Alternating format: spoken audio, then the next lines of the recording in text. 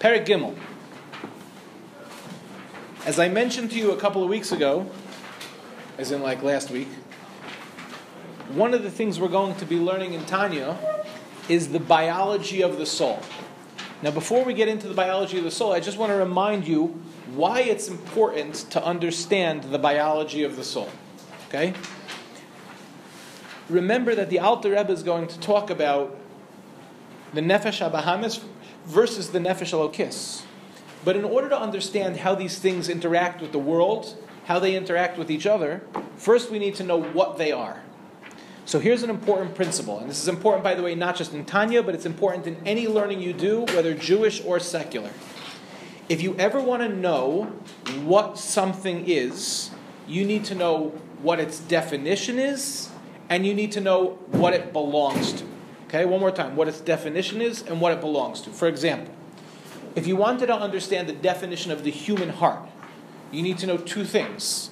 Number one, the definition of the human heart is what it is, which is a pump, okay, and what it belongs to, which is the cardiovascular system. Then you can talk about how it pumps blood throughout the cardiovascular system. If you don't know those two things, then you don't have an accurate definition of what the heart is. So when somebody says, what's the definition of the heart? And they go, it pumps blood through the cardiovascular system. Yeah, that's what it does, but I want to know what it is. It's a pump, right? That's what it is. Then there's what it belongs to. Then you can talk about what it does. The same thing is true in Tanya. We need to talk about what system the Nefesh HaBahamis and the Nefesh Elokis belong to. But before we do, we need to understand what it is. And in order to understand what it is, we need to understand the stuff that it's made of. And in order to understand the stuff that it's made of, we're going to need to understand where it comes from.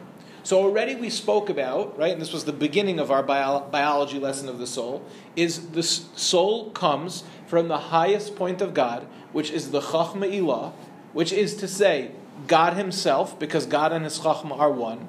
And even though there's variations in how the soul comes down into this world, which results in splits in the souls, right? There are higher level Rosh souls, lower level Akev souls, right? Those souls still come from the same source. Ultimately, the DNA, even in the lowest level of the fingernail, still comes from the same source. And because they develop differently, they each have different roles. The role of the tzaddik is different than our role. That's what we've said thus far. Now we're going to get into the actual structure, the biological makeup of the soul. Clear? Okay, here we go. V'hine. Kol bechina umadrega misholosh elu nefesh ruach neshama kalula me'aser bechinos. What you should know clearly, what you should have down by now, is that if somebody asks you how many dimensions of the soul are there, the answer is 3. There's the neshama of the soul, that's your intellect. There's the ruach of the soul, that's your emotion. There's the nefesh of the soul, that's how it expresses itself in action. But actually, if we probe one level deeper now, and this is new information, each one of those 3 dimensions of the soul is made up of 10 aspects of the soul. So actually, right now, we're talking about 30 different things. Okay? And those are going to be called the Eser Sfiros, but right now, we're just calling them Eser Bechinos. 10 attributes of the soul. Okay? Correct. So we're going to explain all of that. Now, what are these 10 attributes of the soul? How do they relate to HaKadosh Baruch Hu? So he says, the next words are, Kineged Eser Sfiros Elyonos, Shenishtalshelu Mehen. So it goes as follows. The truth of the matter is, we can't speak about God having any attributes. You can't say God is strong, because then he'd be limited to his strength. Okay? Does that make sense? Nevertheless, in order for HaKadosh Baruch Hu to run the world, he has what we'll call 10 godly powers. Okay? Now, bear in mind, none of those powers are him. Right? But what they are expressions or manifestations of him. Okay?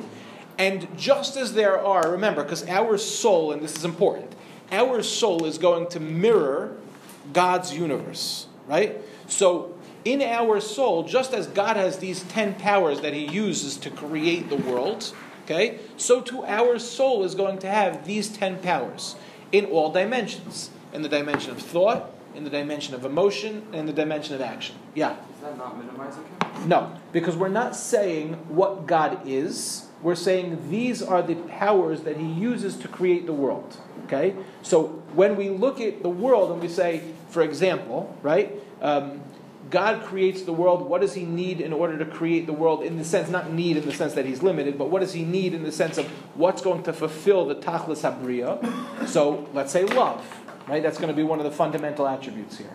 So God says, if the world needs love, I'll create the world out of love.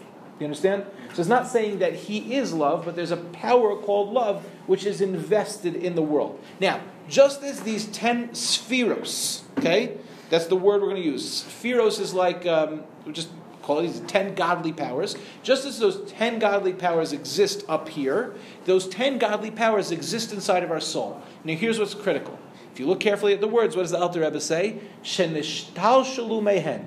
Now you should be familiar with the word shalshelis already because we used it once already. When did we use it, guys? The chain, correct. When it came to the 4 worlds, when it came to Atzilus, Bri, Yitzir, and Asir, remember that there was a chain reaction. Atzilus was connected to Bria, was connected to Yisira, was connected to Asiya. So too, the relationship between the Eser Spheros and the Eser Bechinos. One is directly connected to the other.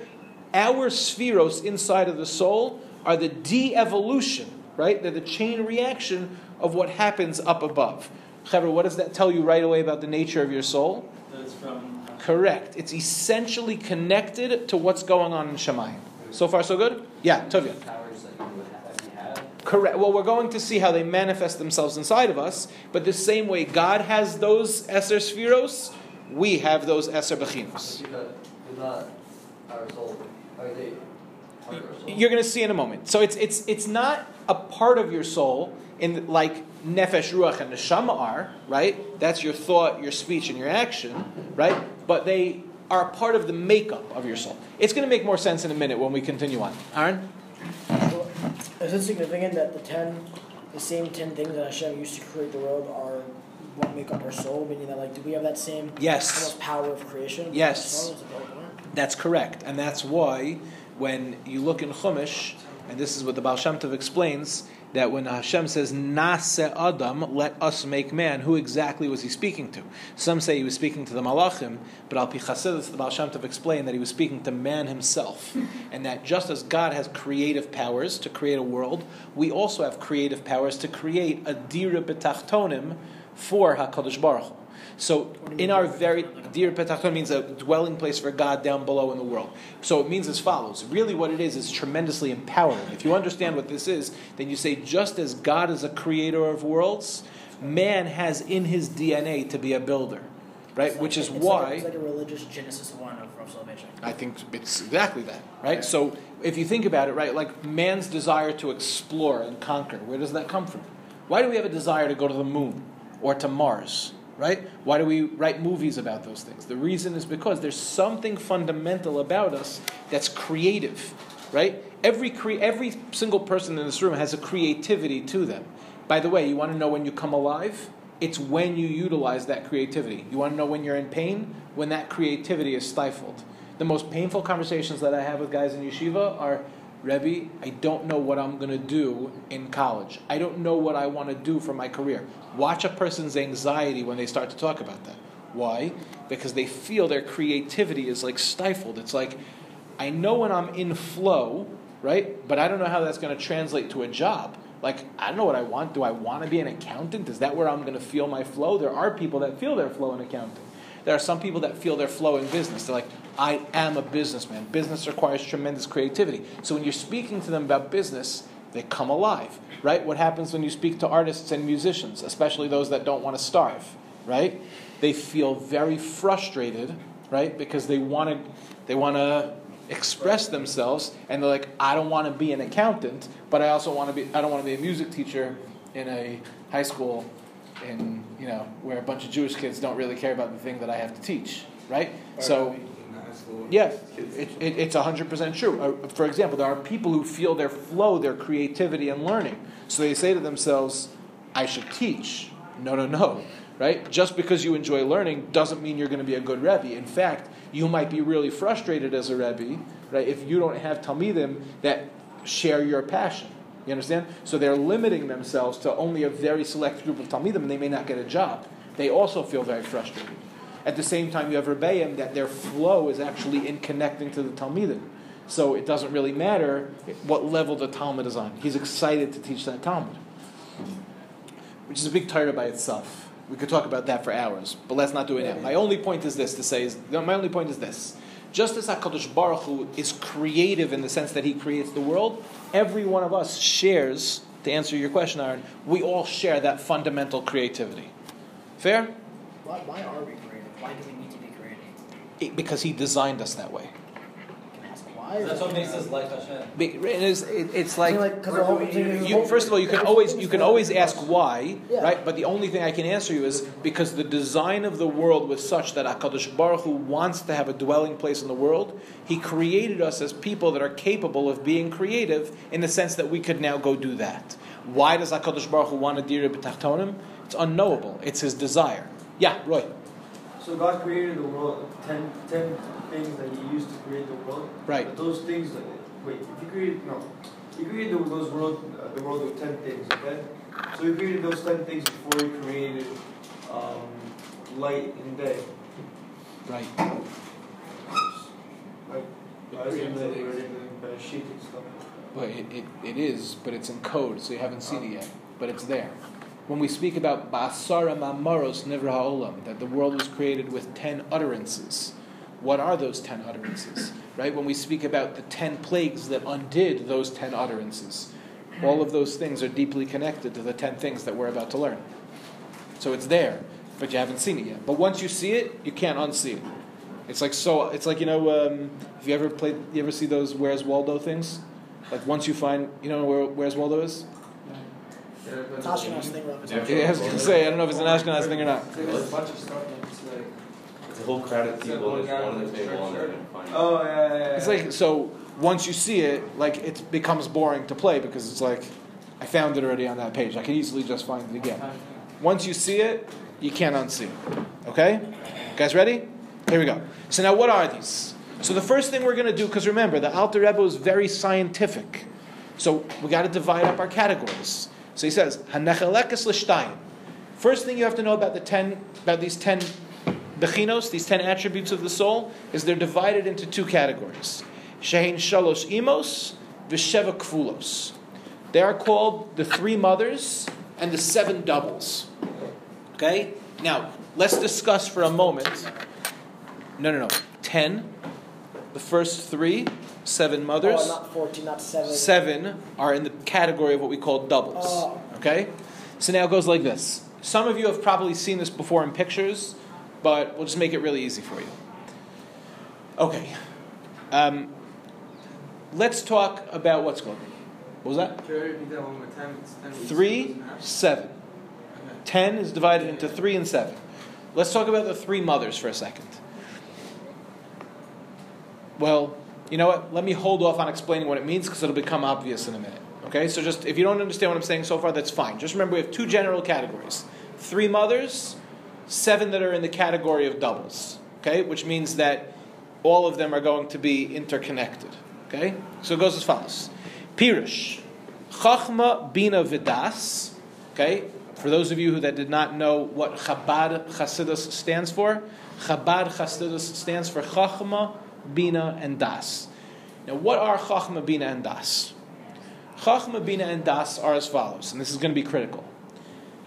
3 levels of understanding. Level number 1 is Chachma. Chachma is the initial flash of understanding. Okay? So, I refer to this as the 3 O's. If you ever listen to somebody learning, it sounds like this. When they first grasp something, but they don't fully grasp it yet, so they go like this. They go, oh. You ever see people do that? They go, oh, that's the first O.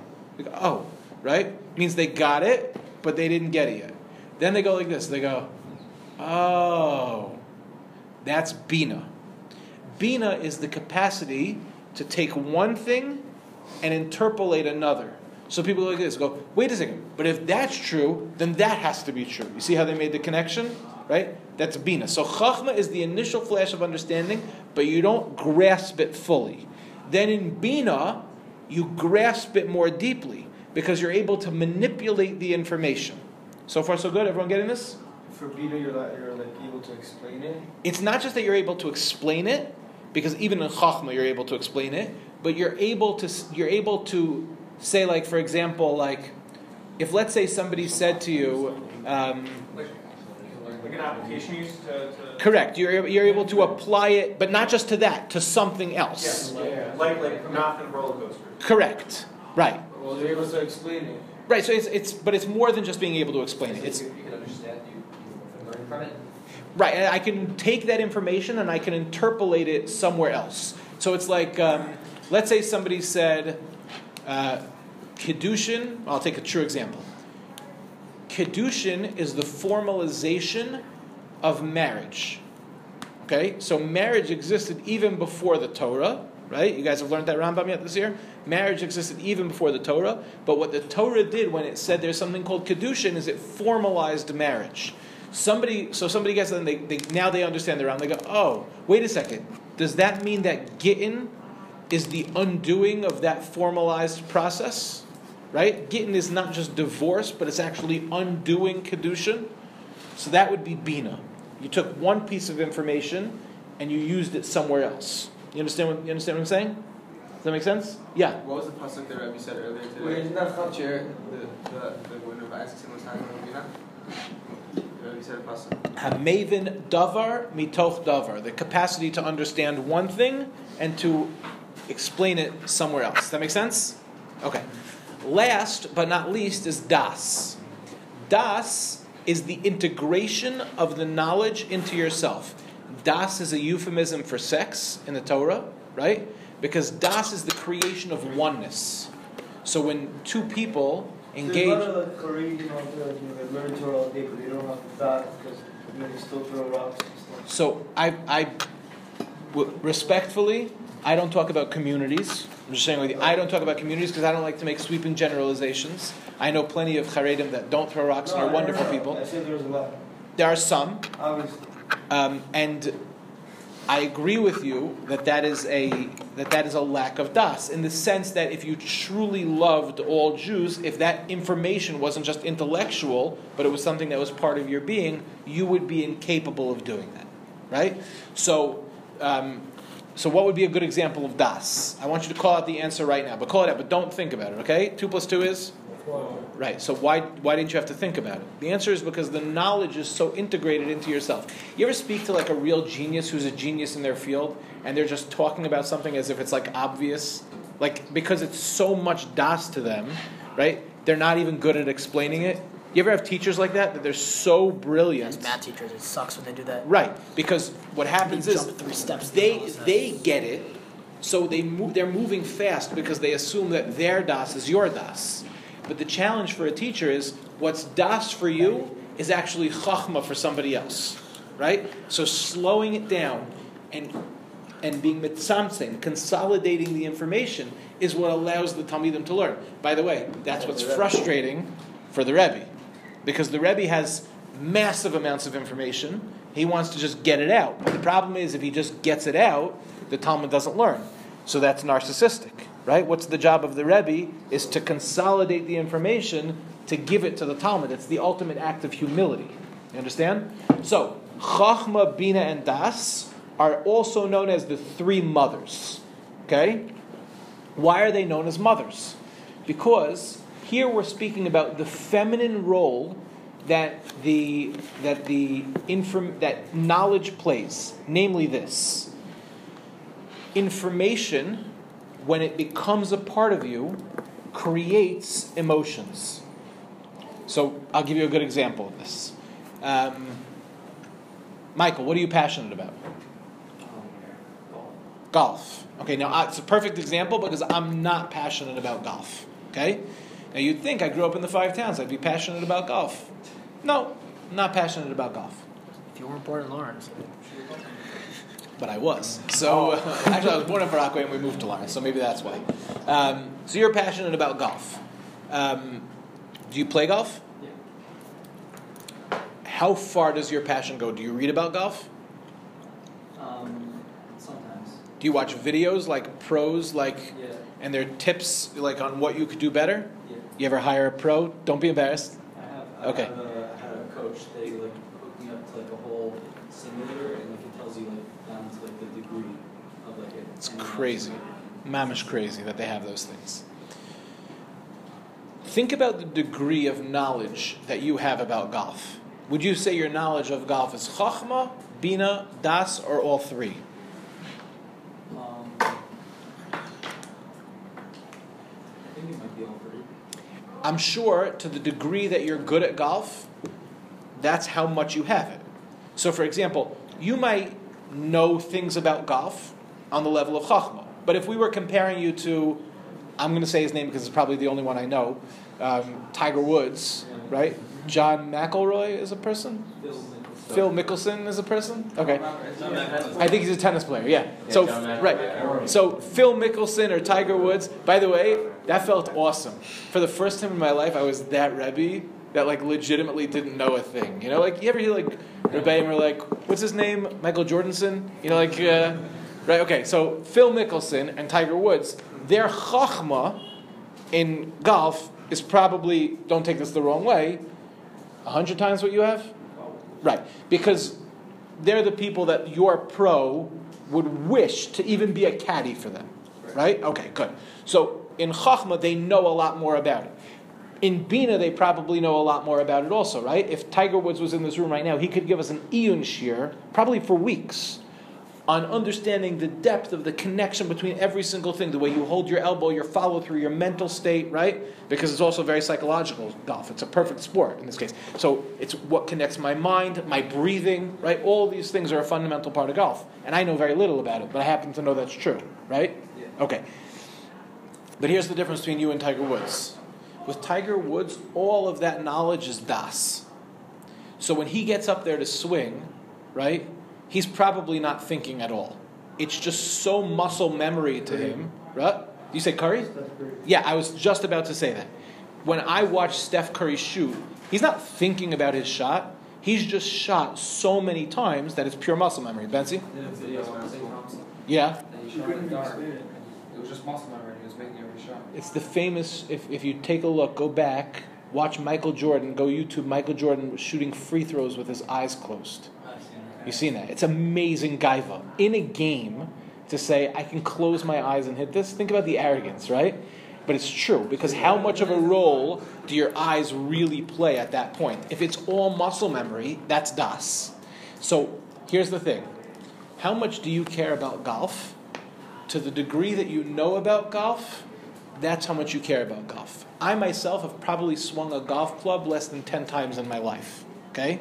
So do I really care about it? Like, I cared a little bit about it when, like, Tiger Woods just won something over the past year, and it was like some crazy thing because, like, he won a Masters, and it was like nobody was expecting him to do it. We all thought he was washed up, right? So I only knew this because my Twitter feed was like blowing up where everyone was talking about it. So I'm like, I'm a little interested in this. But if you, and I'm not saying you because I don't know what you're interested in, is in following golf, but it's more likely that you're going to care deeply about golf and want to go watch Tiger Woods than me, right? Yeah.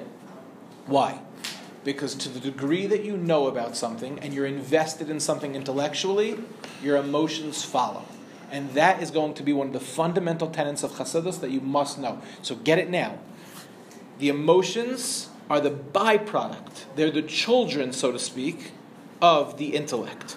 The more you know, the more you feel. If you don't feel something and you want to, logically, what would you say you have to do then? You have to know about it more. You have to study it. And what type of studying? If you only know it on the level of Chachma, how much are you going to care about it?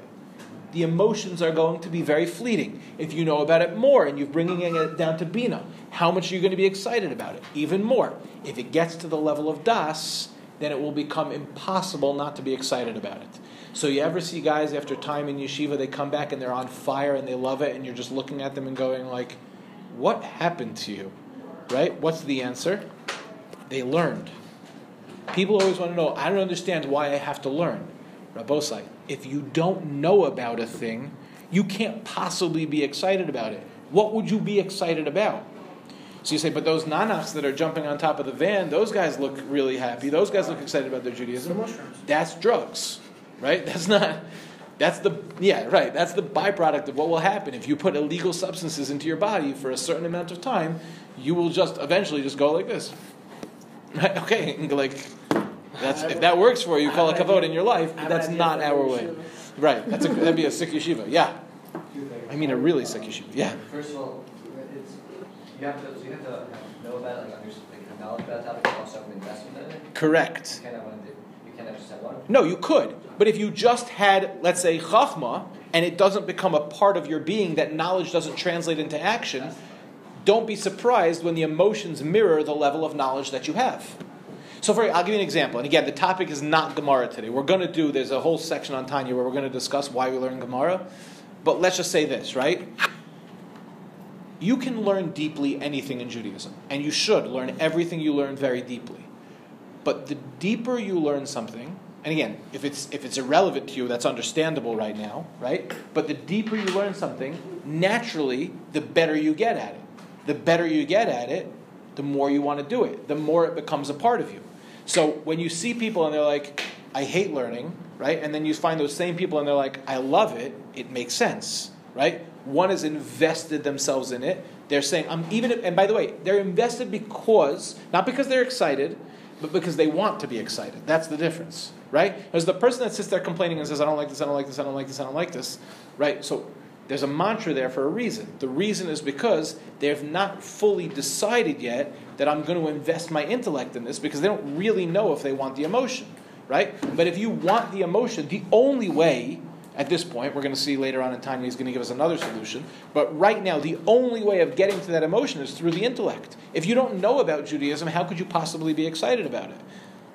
So if you invest in something, let's say you start taking lessons in the instrument or something, but your teacher just is really, really terrible. Right. And you don't make any progress, you don't have any knowledge. You're going to feel very, very pained. So you won't have... Because you won't have Chachma Bin and Das. You'll still have this investment. Will you have emotions about it? No, because the emotions, the intellect never took hold, meaning it never got to a level of Das. Like, I'll give you, instruments are a perfect one. Why does it have to be Das? Because remember, the deeper the intellect, the deeper the emotion. Right? So, like, for example, how many people have ever started taking guitar lessons? Okay. How many people have finished taking guitar lessons? And I mean finished meaning actually got through and know how to play guitar. No. Okay. Now, what was that? Okay, great. So I signed up once for 10 guitar lessons from my really good friend who's an excellent guitarist.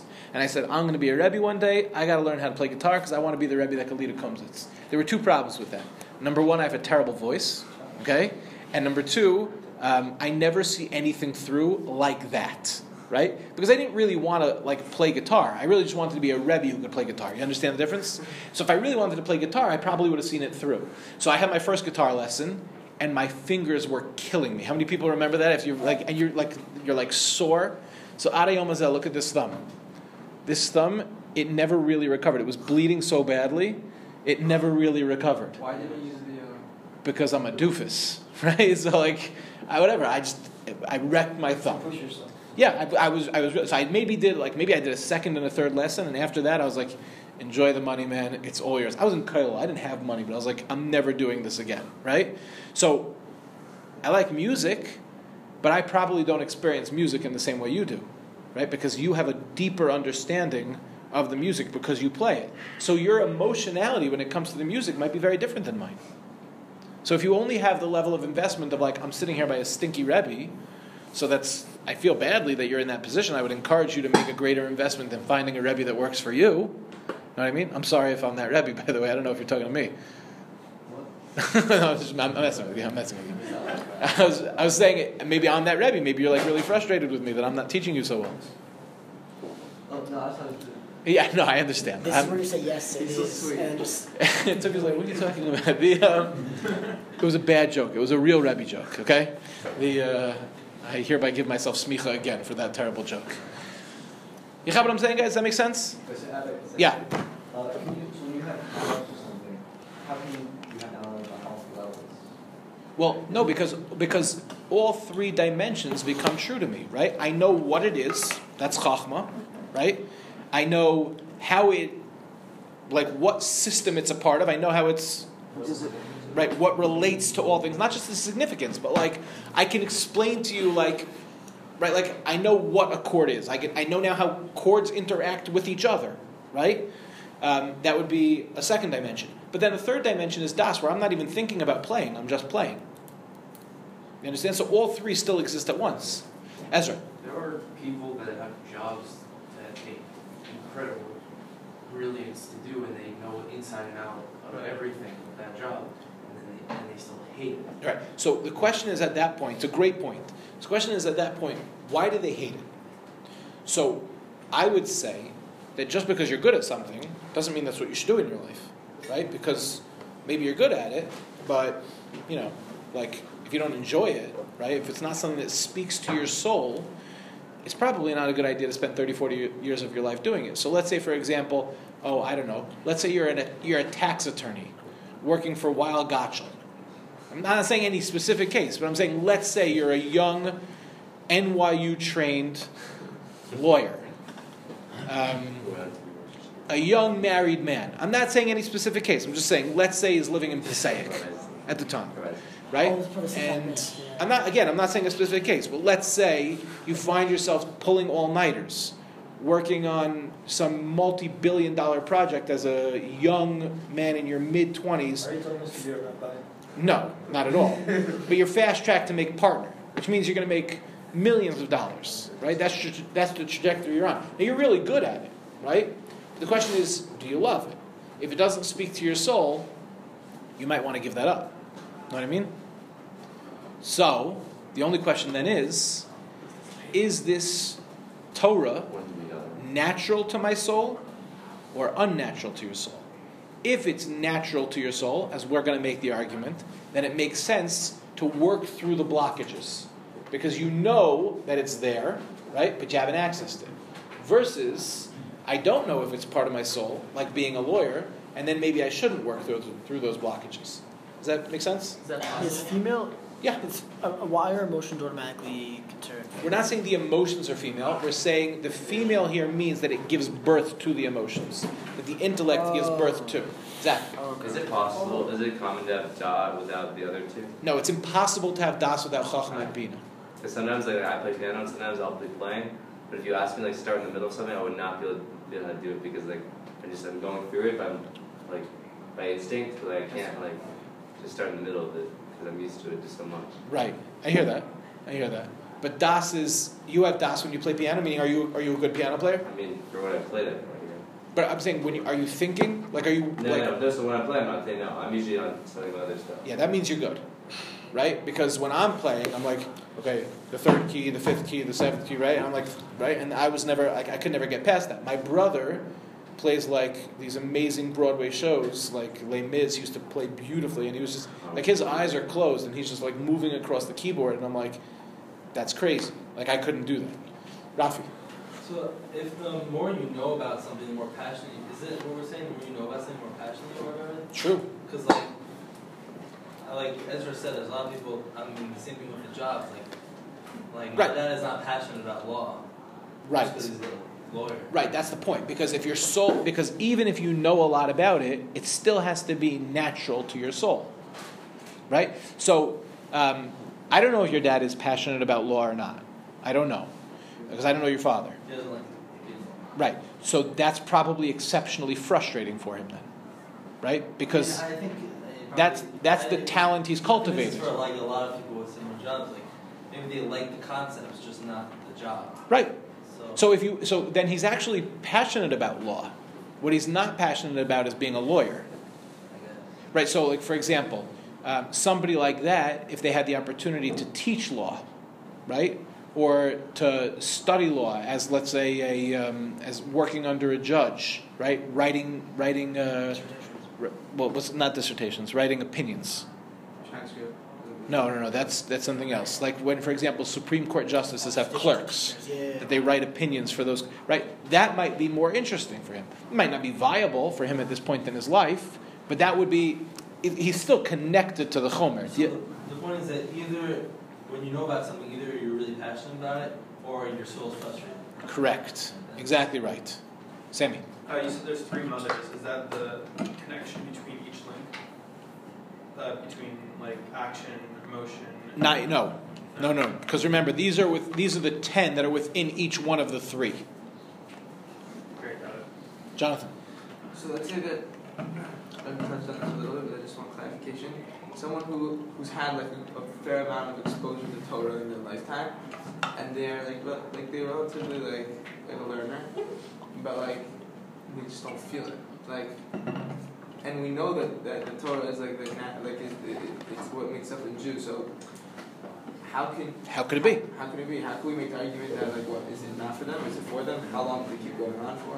Where is that? So the Alter Rebbe is going to, as we get deeper into Tanya, is going to show us that the problem is not with the stuff that we're learning, right? But the mentality that we have when we're learning it. So the Alter Rebbe is actually going to give us very specific prescriptions of what are the things that we need to learn deeply in order to illuminate the other things. So think about it like this, right? If you were, let's say, studying to become a doctor, right? So you don't start in the middle. You start at the beginning. And each piece of information that you learn informs the next pieces, right? So for example, a doctor in his 3rd year of medical school, right, doesn't just have more knowledge than the doctor who's in his 1st year of medical school. He has deeper knowledge, right? Because what they taught him in Chachma in year 1 became Bina on steroids in year 2, and then Bina on crack in year 3. You understand? Everything got much deeper. So the same thing is true when it comes to Yiddishkeit. If you're not learning the appropriate things first, certain concepts in Chassidus, then you'll be frustrated, as many of us in this room are, when we sit down and learn a Gemara and we're like, this is totally irrelevant to my life. And nobody is going to get passionate about that because it feels disconnected. That's one. The other thing I would tell you is there is a condition where we're disconnected from our soul, that no matter how much Torah you're learning, if there's no derech eretz kadma Torah, you might be disconnected from it. So for example, if a person suffers from depression, right? They learn a lot of Torah, but they don't feel anything. That's not because the Torah is not working, it's because you have to see a therapist to work through your depression. You know what I'm saying? And that's why it's so important to make sure that you're working not just on learning Torah, but also on becoming the person you're supposed to become. Aaron. I feel like, well, I'll give you an example. So like I love skiing. That's something I'm very passionate about. I take every possible opportunity to go skiing. Great. What level of Chachma, Bina, and Das do you have when it comes to skiing? So I like if you ask someone, I'm saying like my I guess you could say that I feel like I've skipped the first the Bina, meaning that like obviously Chachma, like you kind of have like that first, like when you're 2nd or 3rd grade, whenever you first get on your first blue, you're like, wow, I'm actually kind of good at this. This could be pretty cool. And so if you ask me like intellectually, right? Why do you like Bina level? Why do you like skiing? I can't explain it to you. All I can say but that's Adara. You're bringing a proof for what I'm saying, because you're saying I don't know why I love it, but there's something about my soul that loves it, right? But I don't have I couldn't tell you the first thing about who's in the Olympics or skiing. Or No, but that doesn't mean that you're not connected to skiing. That's why I was saying when I was giving the example before. You may or may not care about Tiger Woods, because it's not that you care about the sport of golf. You care about golfing. So you don't care about Shaun White, for example, right? I'm saying, are you a snowboarder or skier? Okay, I don't. Lindsey Vonn. Lindsey who? Lindsey Vonn. She retired. She's not. Yeah, because she broke up getting born in her body. New one. What's the new person's name? I just said I don't. Okay, so that's the point. You don't care about skiers. You care about skiing. But here's the thing: if I asked you to come to a mountain with me, let's say we decided to go to the Chermon together this year. Now, personally, I'm not a skier at all. A close friend of mine in Mevaseret, Maishana Aleph, had to go home in the middle of the year because his brother died in a tragic skiing accident. And after that, I was like, I don't really like that thing too much to begin with. It's not worth it. That's why my mother makes me text her. So whatever. Jewish mothers are a whole different story. My mother still makes me text her if it's like raining at night in Israel and I'm coming home. She's like, do me a favor, just text me when you get home. I'm like, Mom, I'm almost 40. This is ever going to stop? No. You know what they say in psychology? If it's not one thing, it's your mother. So we're all blessed to have good Jewish mothers that love us very much. So if I asked you to go to the Chermon with me and give me a lesson, it might be hard for you to articulate the things that you do, right? But you actually have massive levels of chachma and bina. The only reason it would be so hard for you to articulate it is because it's das by you. But if I asked you to give me a lesson and be mitzamtzem that which you know into words, I hate that. I hate it. you would hate it, right? But you're capable of doing it. Yeah. And you could say to me, Rebbe, if you do that, this is going to happen. That's bina. That's why, That's the point. You don't need to know why. Your level of chachma and bina is so intuitive, right? That it's natural to you to know that X action will have Y consequence. So meaning at a certain point, your intellect in that subject, in this case, it's talking about Torah, gets so high that you don't even realize it's intellect anymore. It kind of reaches a new level. That's why Rashi says sometimes, you see this beautiful thing that Rashi says. He says, Libi Amarli. What does Rashi mean when he says, Libi Amarli? My heart says to me. What does it mean, my heart says to me? Rashi was so consumed by Torah that he didn't have a proof for what he was saying, but everything he knew about it said, I think this is the pshat. Which is very different than when I say Libi Amarli, which is like, I don't know, I think I know a little bit. So like, this is what, you understand the difference? So you have that with skiing. Rashi had that with all of God's word. Right? Make sense? Yeah. Okay. Thanks for the perspective. Good. Let's go one notch further now. And then there's what we call the Shivas Yemei Binyan. Chesed, Gevura, Teferes, Netzach, Hod, Yesod, and Malchus. Okay? We're going to take a couple minutes now, and we're going to explain what these things Are these mean. like the 7 levels of heaven? These are the... 7 levels of heaven too? No. So, this is what we call the Shivas Yemei Binyan, which are the 7 days of creation. Okay? Each day of creation parallels, and we're not going to do why that isn't it right now, but each day of creation parallels another one of the powers with which the world was created. Okay? So Chesed will correspond to day 1, Gvura will correspond to day 2. Let's go through them now. I'm going to give you, I don't want you guys to miss this. I'm going to go through now exactly what these 7 things are, and I'm going to show you why they're called the 7 doubles. Okay? So first is Chesed. The definition of Chesed is loving kindness. Okay? Chesed is on the right side of the equation. Its double is Gvura. Gvura means strength or discipline. Okay? So loving kindness is on the right. Okay? Gvura, discipline or strength, is on the left. Okay? He started out with Chesed. Chesed is number 1. I thought he started like the first, like he started building the world with Gvura.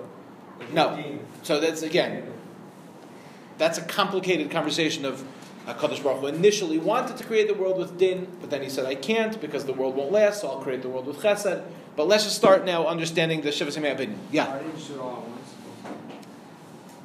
Each one of these things are separate powers that are critical in the world. So it's not a question of doing it at once or doing it 7 times. The point is that these are 7 fundamental powers that exist that are going to be necessary towards creating a dira b'tachtona.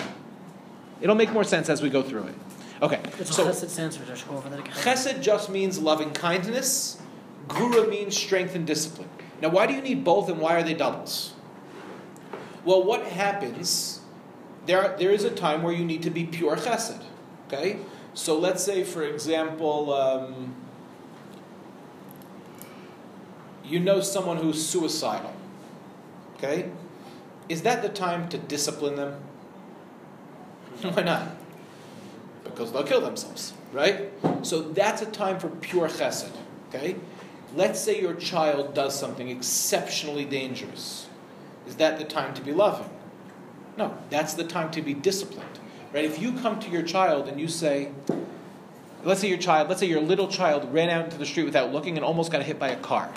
Is that the time to go, Shefela, I love you so much, but maybe don't go get into the street without looking both ways, because you might die, right? It doesn't really work, and everyone knows that it's absurd. Why is it absurd? Because right, at that point, the job of the parent is to discipline the child and say, if I ever see you do that again, you can't go outside and play with your friends. You have to be careful, right? Right, exactly. I brought you into this world, I could take you out, right? So chesed and gvura, there's a time for pure chesed, there's a time for pure gvura, but they balance each other out, okay, in tiferes. Tiferes means harmony. It means beauty, compassion. We're going to go through all 7 right now. Is this like the third of the 7? Was that? Is this the third of the 7? This is the third of the 7. And Tiferes, think of it like a triangle, okay? So Chesed, Gevura, Tiferes. Tiferes is what unites Chesed and Gevura. Another way of thinking of this is very simple. Avram was Chesed, Yitzchak was Gevura, Yaakov was Tiferes. He was what brought Avram and Yitzchak together, right? That's why Avraham starts with the letters Aleph, Beis, right? He comes first. Yitzchak is the future, right? Yitzchak means he will laugh in the future, right? Az Yamale Yitzchak Pino. Laughter always exists in the future. So the balance between Rashis and Achris was in Yaakov. Because Yaakov, on the one hand, was born second. He was the Achris, but he grabs onto Esav's heel, who was born first. Or even if you look at Yaakov's name, the Yud is the highest point in the Aleph base, and Akev is the lowest part of the body, which is the heel, right? So, without getting too much into that. But the point is, Chesed and Gvura are balanced by Tiferes. Quick question. Tiferes would be harmony, beauty, compassion. Because compassion is what happens when you mix both, right? It's discipline with love, right? I have to tell you no, but it's coming from a deeply loving place inside of me. So does this have a double? It will, but in a moment. Kind of like an ideal like compromise? Well, again, Tiferes is not always called for, right? Because sometimes, like I said, Tiferes might be inappropriate if your child runs into the street. That might be a time for pure Gvura. What was that? It's just like, when nothing like extreme is going on, you should be like in a... Correct. That's exactly right. Tiferes is the middle of the road. We're going to see, by the way, Rafi, and this is very important, that every one of these 7 is actually made up of 7 as well. So there's going to be Chesed Sheba Chesed, Chesed Sheba Gvura, and so on and so forth. Yeah?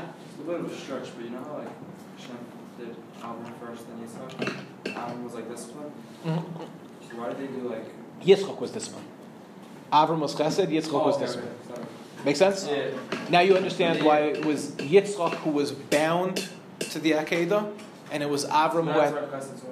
Exactly. Yeah. So, why did the Alter Rebbe write the Tanya like this?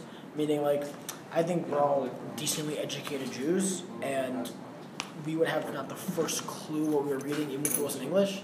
And this was made for Hasidim who, at best, had a couple of years of schooling, and at worst, had none. So how? I know this isn't exactly to do with this, but like reading this, I would never be able to go back to the introduction in Tanya. Remember what he said? He said, "And if you don't understand this, go to those that do, because there were many Hasidim that were the Mashpiyim that did understand." Yeah. I think I heard something more like guys, was I having a hard time hearing? Yeah. Since Abraham and Sarah were both like Chesed, that's why Yitzchak came to them and was like, work, and you have something all the way on one side. You get Sure. That makes sense. Remember the exact thing? Yeah, that makes sense. And that makes sense. And then Yishmael fall into that. So Yishmael is actually also Chesed, but Yishmael is inappropriate Chesed. Because Chesed is also one of when we speak about Arayas, the Torah says, Chesed he. Arayas is inappropriate Chesed, because remember, all of these things can be manipulated to do a bad thing, right? So an act of love is called Chesed.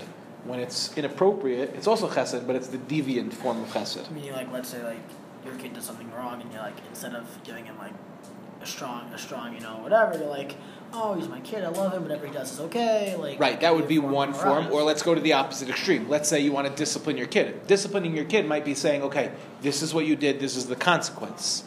Beating your kid, right, is not discipline. That's abuse. Make sense? You could still say, I disciplined him, but you're that's not discipline. Look at the impact on the child. Also, you can say kind. What was that? Don't say bad. Also, you can say kind, but don't say bad. Correct. It is, for example, if your kid needs to go to rehab, right, and you keep giving the kid money, and the kid's using that money inappropriately, that's not kindness. That's terrible. In fact, I once had that. An addict asked me for money to not a small amount of money, but to help pay his rent. So he was going to be homeless. So I was a young guy, so I had some money, so I gave him the money. And his father came to me and he said, I know you're coming from a good place. It's a beautiful thing that you wanted to give him money. You can't give my son money. Because I can't give my son money. My son needs to go to rehab very badly. He's not allowed to have money right now. It's better for him to be homeless and then have to find his way to rehab than to sustain him like this. It was a very big eye-opener because I thought I was doing a nice thing. Turns out it was really not a nice thing. Okay? Weiter? Well, it's a deviant form. It's a deviant form of being nice. Okay, so now let's go back into it. So Chesed, Gevura, Tiferes. That we explained. Now this is something called Netzach. Netzach is victory, or really perseverance. So Netzach is what you have when you have a challenge that's coming up against you, right?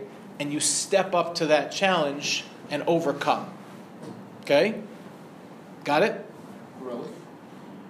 It's perseverance. Okay? And that's counterbalanced by Yesod. Okay? This is the next one? Yesod is the next one. So just remember, like we had Chesed and Gevura. So we have, I'm sorry, not Hod, not Yesod. I'm sorry. Netzach, Hod. Okay? Hod means splendor. Okay? But in this case, what it would mean would be to admit or to acknowledge. Okay? Like Hodah. What do you mean by acknowledging? So, like, for example, to submit yourself, right? To acknowledge that something is greater would be to submit. So there's a time for victory, right? Right? That's the forward type of victory. And there's a time for pulling back, right? That's why it's on the left side. Gvura was discipline, pulling back. Hod is the acknowledge of another, right? I acknowledge that there's another that I submit to. So there's a time for both. Sometimes you have a challenge. What's your job? Persevere, push through, be ambitious. No matter what comes in your way, you go over it, right? So, for example, if you're playing sports, right, and you've got the ball, and there's a guy who's defending you, it would be inappropriate to go, I acknowledge that you're the better player. Here, you take this, right? What's wrong with doing that? Because the whole point of the game was Netzach, right? And even I'll go so far as to say that if you acknowledge that he's a better player than you, you've already lost the game, right? Because so much of the game is mental. So here's the thing that happens in sports all the time, and they go crazy when this happens, but I never understood why they go crazy. Ask anybody in the NBA, ask any starting point guard in the NBA who's the best point guard, they think themselves, and they're right to think themselves. Because would you want a point guard playing for your team who went, to be honest with you, like, I don't know, I'm like 15th, right? You would never want that guy to be your point guard because that means he's already lost his edge to 15 players. Well, then when RG3 says he's the best quarterback in the NFL, though, then it's the biggest joke ever. Right, it's a joke to you, and you're right because he's clearly not. But you want him. If you have him on your fantasy team, trust me, you want him to be saying that. Okay. If you want, right? The point is, if you're a fan of that team, you want him to say, "I'm the best," because you want him in Netzach mode. Is that not cocky? No, it's not. It's what you need in order to play the game, right? So, let's say, for example, J.R. Smith has irrational confidence, right? And that's why there are games where he'll just shoot as many threes as possible, and it doesn't matter, right? Because his nickname is Swish. Do you guys know that? They call him Swish, J.R. Swish. So his nickname is Swish. He has irrational confidence, but there are games when he's just unbelievable. And I remember those years when he was young and he was playing on the Knicks. There was real Netzach there. You have to have that to play the game. If you're playing against somebody who you know is better than you, you've already lost. It doesn't matter. So true. And then, by the way, even look at Jeremy Lin. He discussed this summer, and I think he's playing in China now. He discussed this summer the mental breakdown that he had because there was when Linsanity was in its peak. It wasn't just that didn't like Jeremy Lin is a great player. He believed that he was a great player, and when they brought back Melo, the whole thing fell apart because it was all gaiva. Melo is my team, right? But at the same time, you don't want in a spouse netzach, right? What do you want? You want more hod, submission to another, the capacity to pull back, right? But when do you have a good foundation? and that's Yesod. Okay? So remember we had Chesed, Gevura, Tiferes, Netzach, Hod, Yesod. Yesod is the foundation, right? Because the foundation is when you have both together. It's when you bring it in. The Yesod is connected to the Midah of your Erva that gives birth, right? Because it takes it and brings it real. When you balance humility and confidence, the capacity to persevere and to submit yourself, that dialectic, right? That conversation between the two poles, that's where greatness is. Tovia? Could we just like that aspect of the category of chutzpah come from that category of chutzpah? Sure, healthy chutzpah. Yeah. Right. Rav Kook speaks about an azah de kedusha, a heilige chutzpah. Meaning, a good chutzpah would be to stand up for what you believe in, and sometimes to say no. That would be a heilige chutzpah. Some people have just chutzpah about narishkeit. Like, I need to prove that I'm better than someone. Okay? So, now watch this. Okay? So far you've seen all the doubles. Chesed, Gevura, Tiferes. Netzach, Hod, and Yesod. What is Yesod again? Yesod is the foundation. These are like the triangles that I always see diagrams. That's exactly right. This is I told you guys, you might recognize this. So now, remember, so on the top is 3, Chachma, Bina, and Das. They're going to give birth to these attitudes, these powers that you have inside of you. So what we're giving you now, Rafi, is a gift. What's the gift that you have? You now know, when people say, I don't know who I am, I'm going to tell you exactly who you are. You are a soul. Your soul is made of 3 parts: the capacity to think, the capacity to feel, the capacity to act. But within all 3 dimensions, Nefesh, Ruach, and Neshama, right, there's 10 powers. There's the intellect of the intellect, right? There's the intellect of the heart, because remember the heart has an intellectual part also. And then there's the intellect of our actions, right? But more than that. Wasn't the intellect of our actions just a reflection of the intellect of our minds? Maybe. We'll see. It's a very good question. When we get there, we're going to explain that at depth. But I'm just trying to show you how knowing these powers of your soul enhances your life. If you're able to say, okay, wait a second, I got chesed, right? I know that I have a love inside of me. So then now it's not like I need to discover, right, love outside of myself. It's like, where can I find love? No, it's the search is within, right? If a person says, do I really have the confidence to persevere and overcome? Yes, you have that talent in you. So for people that are constantly rolling over and they're just constantly submitting themselves to things that they shouldn't be, right? So they don't have to look outside of themselves, they look inside of themselves. I'll give you an example. Somebody said to me, he goes, I have confidence, but only situationally. I'm like, no, right? That's a failure to. I have confidence when it's easy to be confident. Right, exactly. You have confidence where you're comfortable, but that's not confidence. Confidence is when no matter where you go, you're attached to that aspect of your soul that says, I can persevere. You hear the difference? Does everybody have like different doses of all of these different things? Yeah. Some people are more confident, some people are more harsh. Right, you're going to have people that are more connected, like that's what we said before. Avram Avinu is connected to Chesed. Yitzchak is connected to Gevura. All of them had all of them. Everyone has all of these things, but you're going to have different relationships with each one. Ezra. How does humility play into this confidence? That's Hod, right? That's Netzach versus Hod, right? So in the perfect balance, it would be I submit myself to God, right? And in submitting to myself to God, that doesn't make me powerless. Well, it does on some level make me powerless, but it also makes me powerful, right? Because now that I've submitted myself to God, it's the godly power that's contained within me that I have access to. As long as I'm living by kochi v'otzim yadi, by my own hand, I'm limited to the power that I have. So I'm living much more in a finite way. If you find yourself on the spectrum of arrogance, of netzach, right? You might want to shift over into Hod. If you find yourself submitting to things that you shouldn't be, overly humble, right? You might want to work on Netzach. That's how you balance yourself out. That's what Sfiras HaOmer is all about. All 49 days are 49 permutations of the 7 times 7. Roy? Rabbi, I don't get every third one, Tiferet and Yesod. I get that you connect the 2 ones before, but I don't know. How would you explain Yesod when it comes to Netzach and Hod? And how would you explain Tiferet coming from Chesed and Gevura? So, I know it's the middle, but I don't know how to. I'll give you an example of what Tiferet looks like. Okay? Remember, there's a time to be very loving.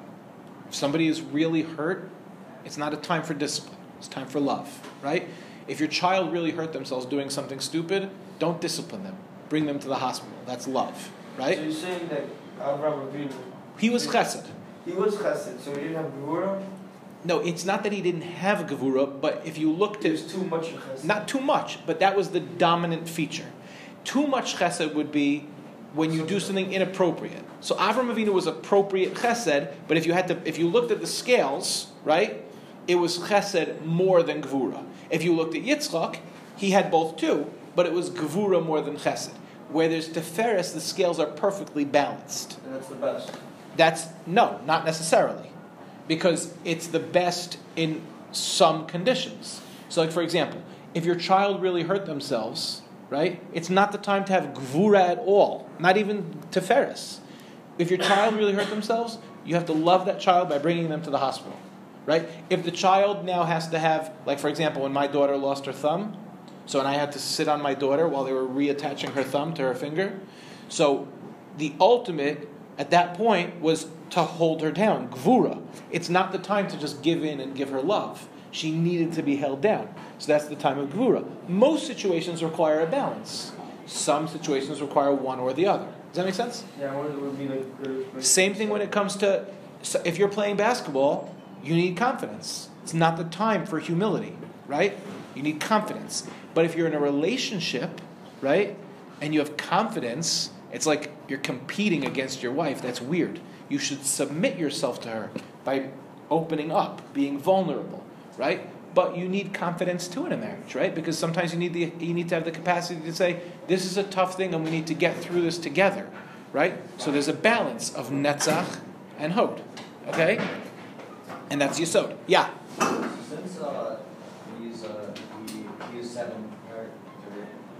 seven attitudes are the three most convert to these seven attitudes, does that mean that learning certain things will change your attitude?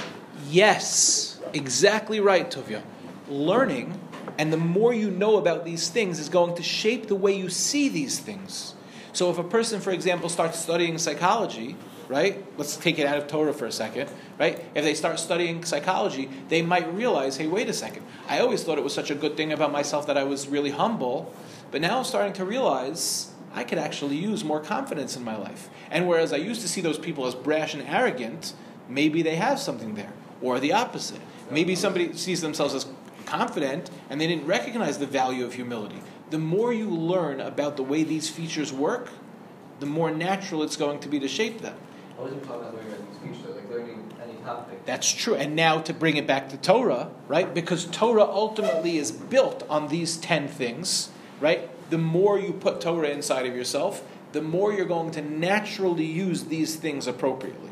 You'll know when it's chesed, you'll know when it's gvura, you'll know when it's tiferes. So let's say there's something like calculus, for example, because that's something that you bring into yourself with through the three, does that incorporate certain types of characteristics and attitudes? No. While there's value in learning math, and I definitely think there's value in learning math, I'm not sure that's what we mean. You might enjoy math more now because of that. The emotion will be built, but I don't know if that's going to get into the chesed, gvura, tiferes, netzach, hod, yesod, malchus calculation. Yeah, Rafi. So is the goal kind of to like when anytime you have like a situation where you need to make a decision, like these are like your 7 options? Exactly right.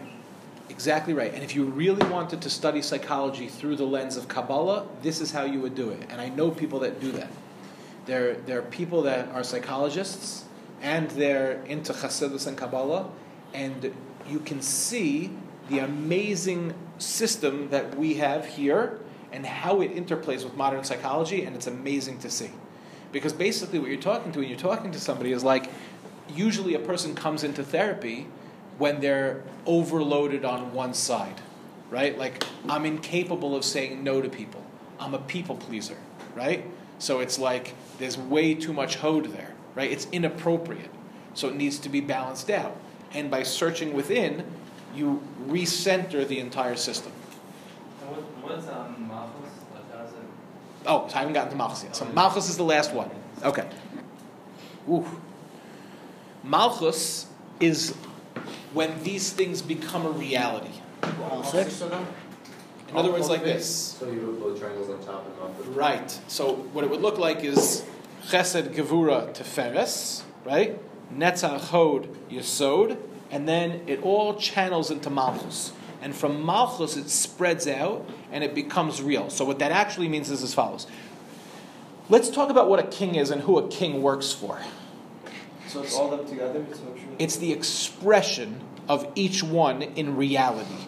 So, who does the king work for? The people. The king is not a king without the people. Right? And that's what it means in Chazal when we say, Ein melech below am. There is no king without a nation. Now, what does that really mean? What it means is as follows. And this is what's critical. Why is it's a bad example today, but okay. Why, in theory, is the President of the United States worthy of our respect? Because he commands the confidence of the majority of the population. Correct. He is representative of the nation. You understand? So, by itself, you look at that and you go, that's respectable. But the power that he has comes from us. What happens when that becomes deviant? Right? The president becomes a narcissist who works for himself. And it's all about getting the people to recognize my greatness. No, your greatness comes from me. So, for example, I one time had the opportunity to meet Mr. Jerry Seinfeld. Some of you guys know Jerry Seinfeld from stand-up. Was that? He has a scholarship for Israel. Does he really?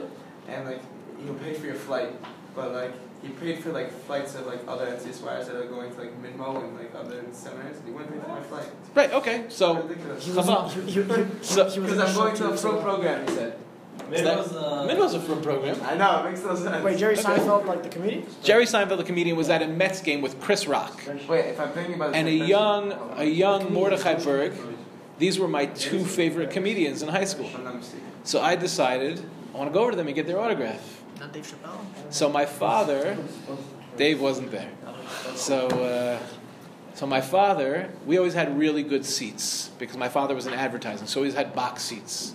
So I had the Sports Illustrated box, okay, which was right above home plate. So there's the net, and you don't like sitting in the net because you can't see so well. What you want to sit is one level above the net, right behind the pitcher, best view of the field. So Shea Stadium, Olav Shalom, we had those seats. Go to a game, right below us. It's Chris Rock, Jerry Seinfeld. He said, Dad, I'm going down for their autograph. Now, my father's a very funny man, so he got the entire section as I went down to start chanting, don't sign, don't sign, don't sign. My own father. Why would he do that? Because he's a funny guy. And he wanted to see how embarrassed I would be. Anyway, so I walk downstairs, and I'm going over to Jerry Seinfeld and Chris Rock, and don't sign, don't sign. Everyone's chanting. Okay, but stay there. I have no busha. So I go over, I go, Mr. Seinfeld, Mr. Rock, I'm a big fan. Can I have your autograph? Now, I get it. If they sign that autograph, what just happened to the rest of their game? The Olam wants to sign. The Olam. I like the way you said that, because the only people that go to Mets games are Jews. The Olam, yeah? That's like the guy who's standing there, with his white shirt, black pants, his Mets hat on, and somebody comes over and goes, Mincha? And he goes, how do you know I was Jewish? Yeah, so... he has a spread his pants like exactly right. He's got a sefer, right, because he's from, and he's only going with his off the derech son because he wants to spend time with him. You know the guy I'm talking about. Just enjoy the Mets game. You know they're going to lose anyway. So so what happens? So I go, can I get your autograph? And they said no. But I was a young akshan. I didn't want to take no for an answer. I wanted netzach. I wanted to persevere. And especially because my dad's got the entire section chanting, don't sign, don't sign. I'm like, please. And they're like, no. And I'm like, really? And I'll never forget, Jerry Seinfeld looks at me and he goes, would you settle for a nice hello? Like stop it. So I was embarrassed, right? I'm embarrassed now even telling you the story. I was embarrassed. So I was like, all right. I got to meet a guy. I get it. I get why you said no. I walked back, but this was the thought I had to myself. Really, really, really, the power that Jerry Seinfeld and Chris Rock have is from all of us that watch them. It's from all of us that were willing to pay money, right, to watch them. So, for example, the only reason that commercials aired on Seinfeld is because we decided Seinfeld was funny. And now it was an opportunity to get in front of us. Or let's take Netflix, right? Today, Netflix is paying $60 million, $70 million, $80 million to comedians, to Seinfeld, right? Just to have, right, Chappelle's new show where he can make fun of people and now whatever. Oh, it was good. It was good. I can't say, I'm just saying, but you know what I'm saying? If you're not, I'm not saying if you know what I'm saying, but I'm saying, anyway, it doesn't matter. But the point is, right, the only reason they're popular is because we decided they're popular, right? So all of a sudden I realized, I'm like, wait a second, that's gaiva, right? Because I get why they said no. It makes sense to me. I also, if I was in their position, I'd be annoyed by the, short, fat Jewish kid that was coming to, like, nonstop and saying, but at the same time, I did feel there was like a little bit like, ungrateful. like, yeah, like I'm the great one and you are not. No, the only reason you're great is because of me.